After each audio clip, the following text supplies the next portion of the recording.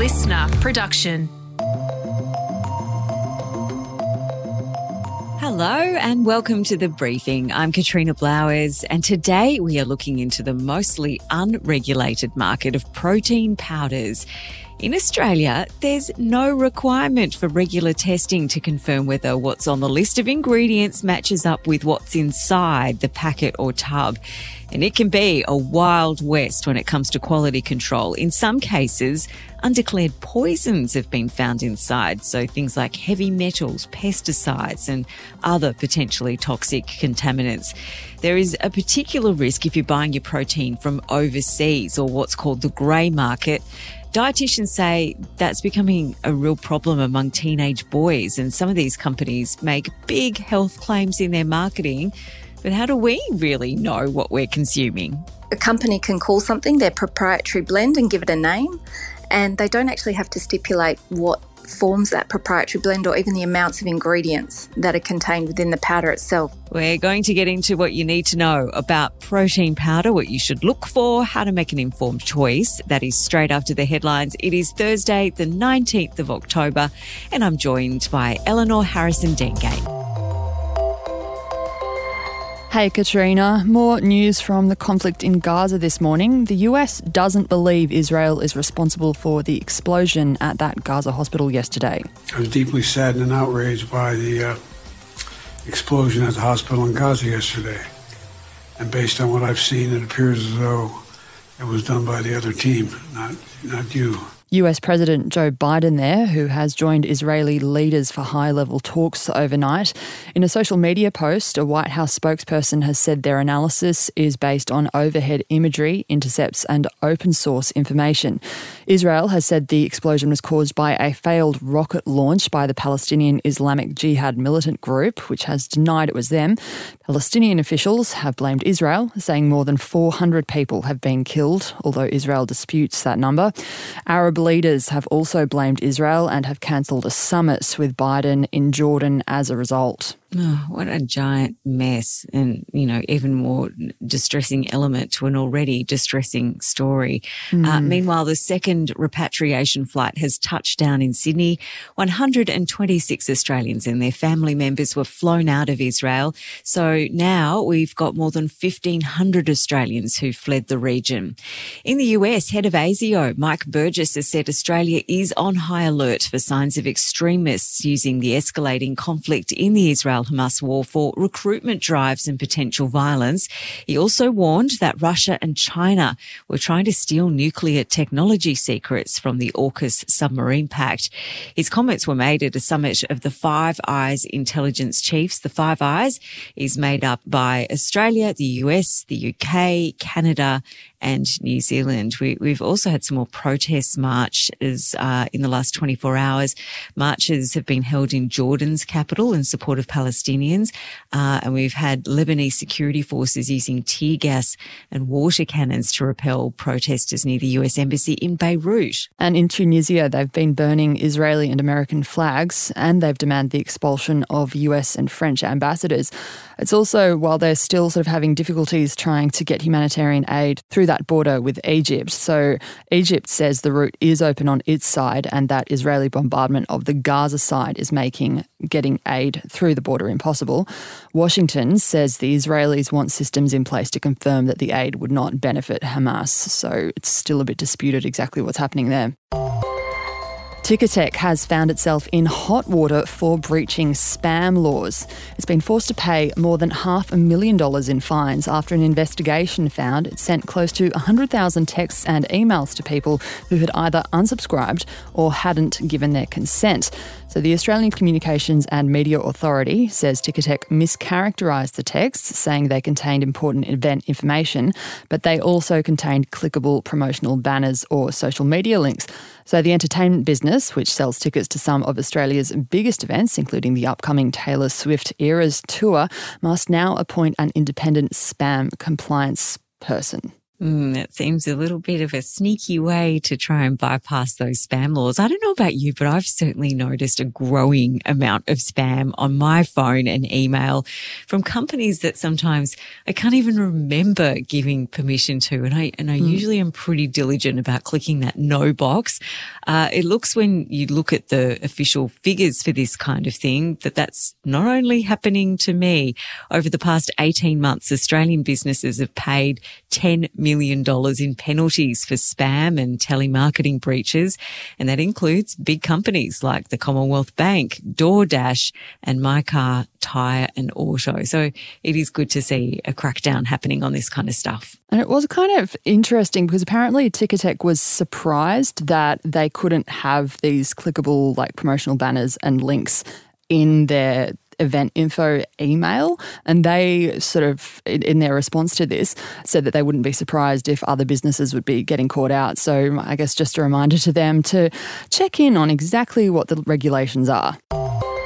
Prime Minister Anthony Albanese has denied ever being asked by Indigenous leaders to delay the referendum when polls started showing it would be headed for defeat. According to 9 newspapers, senior figures in the Yes23 campaign had discussions in late July about the referendum timing after a July 22 poll showed the Voice in a losing position for the first time.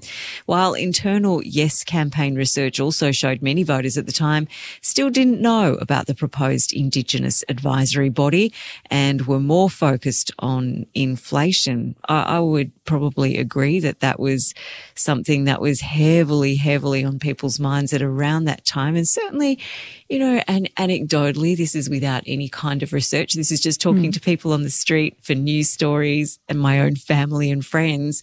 I don't think people really got engaged in that Voice campaign and what they would do, how they would vote until quite late in the piece. Apparently, some of the Yes campaigners were even saying when Anthony Albanese announced the referendum date on August 30, that maybe they should call it off. So, I mean, that's a pretty interesting revelation. One day we may soon find out what really happened. Okay, breakfast time. Then, chiller time!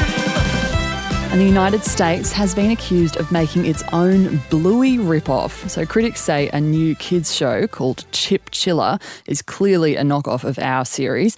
So it's the story of a family of chinchillas living in suburban America, but with a twist, they're homeschooled. This doesn't sound too exciting for me. Look, the real juicy part of this story is that it's being called a blatant Bluey knockoff for conservatives. And that's because the media brand producing it is co-founded by a political commentator. His name is Ben Shapiro, and a filmmaker, Jeremy Boring. And Boring even went on record late last year to say the aim of their kids' entertainment arm is to get them while they're young, claw back some ground from the left and counter Disney's stranglehold. So he's making no bones about it. He says we have to challenge the left every single place that it lives, and that Disney pushes all the excesses of the woke left. So this is their comeback, this show Chip Chiller. What I've read of the review so far, Eleanor, they say it's kind of boring. It's not like Bluey. Don't try and rip Bluey off. Come on. One of my favourite comments was, Mum, can we have Bluey? We have Bluey at home. And this is the Bluey at home. So, I don't know. So far, it doesn't seem to be really getting a lot of people that excited. Yeah, try harder, people. Well, thank you for joining us, Eleanor. We are about to get into a deep dive on what is in your protein powder. It might surprise you.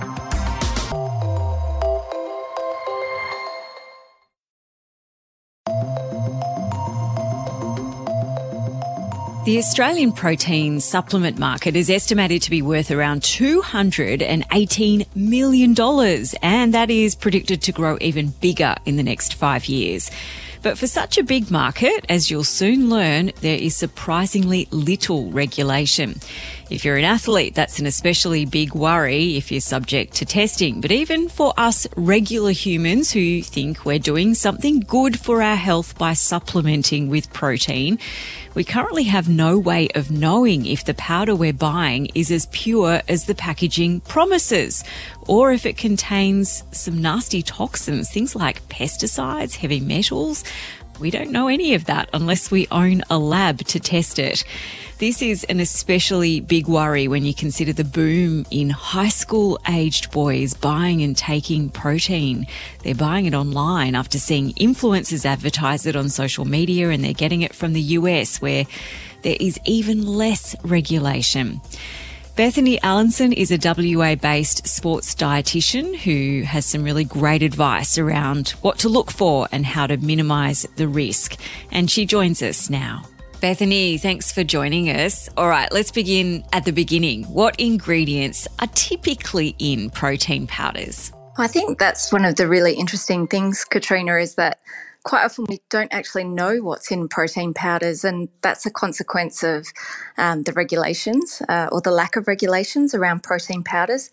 But typically what we'll see most commonly in the market is something like a whey protein isolate, which is a concentrated form of whey protein, or a whey protein concentrate, which is whey protein and some carbohydrate in it, or quite often a casein-based protein, which is a more slow release. That'd be the most common ingredients. But then along with that, we'll obviously have things like preservatives and fillers and quite often some of the nasties that can appear in protein powders that we get worried about with the health and safety of consumers. We'll come back to some of those nasties in a minute, but I really would love to know what the state of play is when it comes to the regulation of these products in Australia. Where do we sit with that? It's not a strongly regulated market, and quite often what happens, we have something called white labelling, where products are sold unlabelled by a company and people can just purchase that and put their own label on it. So there can be a real lack of understanding and a lack of regulation also about having to say what's in a protein powder. And a really common example of that is when we have things like proprietary blends, where a company can call something their proprietary blend and give it a name, and they don't actually have to stipulate what forms that proprietary blend or even the amounts of ingredients that are contained within the powder itself. So it's one of the common issues that we struggle with, is that we actually often don't know what's in protein powders. Oh, that's really frightening as someone who actually buys protein powder and I read the label because I sort of want to know what's in it. In terms of anyone being able to check that it is what it says it is, who does batch testing? Does anyone do that?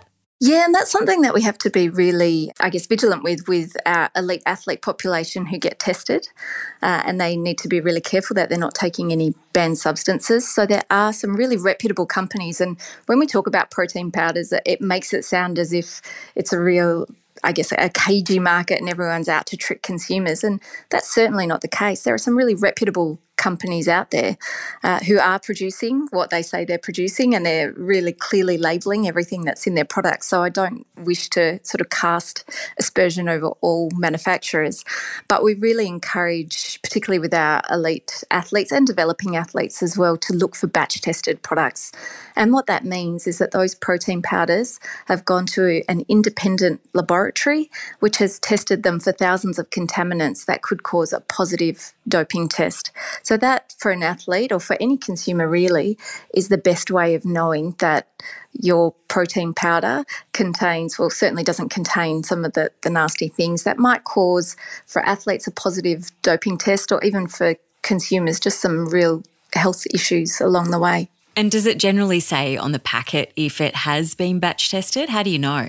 What will generally happen is that the companies that do batch test their products, they'll quite proud of that, and rightly so, and they'll put that logo on their product. So commonly in Australia, you'll see the Informed Sport logo or the HASTA logo. That'd be the two most common laboratories, and they'll be proudly displayed generally on the front label of a product. Some companies will test all their product range, and some might just take certain batches of a product that they're making and just test some of the range. So you just need to be careful that you are actually choosing a product that has been batch tested. All right, let's talk about some of those ingredients that might be, first of all, problematic in terms of, bloating and all those nasty things that people don't generally want when they're taking protein powder. But then some of the more, sinister ones that can cause more serious health issues. What should we be looking out for? That's where it can be quite hard, is that that it's hard to know what's actually in a protein powder. So when protein powders have been tested, it's been shown that some contain things like heavy metals in them. For elite athletes or even the general public, there's the concern that some might contain things like steroids in them as well. And then there might just be properties like the type of carbohydrate that gets used that some people struggle to digest, and some people just have general bloating from a standard protein powder itself. So there's all sorts of ingredients that we need to be looking out for. And I guess it just highlights that protein powders aren't bad per se, but there needs to be care when they're chosen. And also that sometimes we forget just how good food can be itself, and that maybe for some of us, we don't actually need a protein powder at all. What about the grey market? So people buying things from overseas, you know, they might have heard somebody talking on a podcast and they think, oh, I'll just buy that online. How much of a problem is that? Well, I think it's a real problem. And I think particularly we're seeing an increase in younger people looking to use protein powders, and certainly in that adolescence range. We know that there's a real interest in consumers using protein powders and purchasing them. And when people are talking about getting great results from using a protein powder, then I think sometimes that can be a bit of a red flag, because we know that protein powders can contain anything. And if people are seeing really significant results simply by adding a protein powder into their diet, that's a bit of a red flag that perhaps there's something in there that shouldn't be in there that's helping with those results. And remember that some manufacturers are just looking to sell their product, and so if people are getting results, then that means more sales for them. So we really encourage people to look at the quality of the product that they're buying, look for something that's batch tested, and make sure as much as possible that they're consuming what the product says they are. And what are some of the other, I guess, green flags that we can look for on a packet? I mean, organic, is that good? Made in Australia, is that good? It's actually a really tricky one, and there is a bit of a misconception that if something's made in Australia, then it's okay. And with protein powders, that's certainly not the case. They can just as easily be contaminated as a product that's made overseas. So we really encourage everyone to be careful regardless of where a product's made. And sometimes it's not necessarily the product itself, but sometimes it's the manufacturing plant where a product's been made, or the equipment that it's been made on that's been contaminated. So, you know, if we knew that a protein powder contained heavy metals or pesticides, would we knowingly let our adolescent consume that, or would we want to consume that ourselves? I think, you know, generally the answer is no. So I think looking for those really high quality batch tested products is a great rule of thumb for anyone who's using a protein powder. So what is happening in this space to regulate this market more effectively? It seems like an awful burden for consumers to have to wade through this very confusing set of it's just not regulated at all at the moment. No, and I think it's an interesting concept. I think the use of these types of products has exploded in recent years, and even on our supermarket shelf, you'll see so many high-protein food and grocery products that are marketed as high protein. So it's a real area of interest with consumers.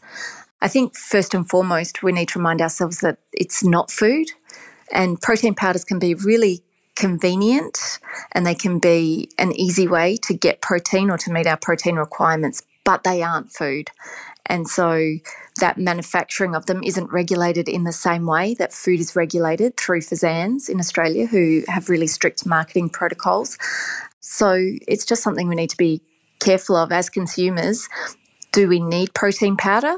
And if we think we do, well, you know, some of those things that are in place like batch testing that help us make good choices. How many of us actually, you know, who aren't elite athletes really do need protein powder? Are there advantages to protein powder over food? How does protein powder compare to the protein you can get naturally from food? There's no real advantage to getting protein from protein powder. And we know through talking with people and the work that I do with athletes and individuals is that most people are meeting their protein requirements from food alone. So sort of always adopt a food first approach with people. But then for some people, there actually might be a need to use supplements, including protein powder. And then it's about making a safe choice. So don't think it's necessarily a black and white situation, but I think it just really reinforces that protein powders aren't regulated in the same way that food is. So just for consumers to take care and be aware that, this is a huge market. It makes a lot of money for manufacturers. And so remembering that that's their main goal, not necessarily our health and safety. And for that really adolescent population, I think just being aware that food is so important for growth as well, and that adding a protein powder in might be helpful, useful, and might seem really attractive because it might appear like a lot of elite athletes are using them or all their friends are using them, but just making sure that those choices that are made are with health and well-being in mind as well. That was Bethany Allenson, a WA-based sports dietitian. I went and had a look straight away in my cupboard at my protein, which I thought was really pure. It says pure and an Australian company. And then I saw that it was made in Australia from imported ingredients, and it didn't have what Bethany was just talking about, that little symbol that said that it was batch tested. So now I am not so sure. I also just jumped on, there's a really good website called sportintegrity.gov.au, and they point to a couple of places that you can go and have a look and check your own protein powder out. One of them is HASTA, HASTA, or Informed Sport, and they've got a whole list of protein powders there that they regularly batch test.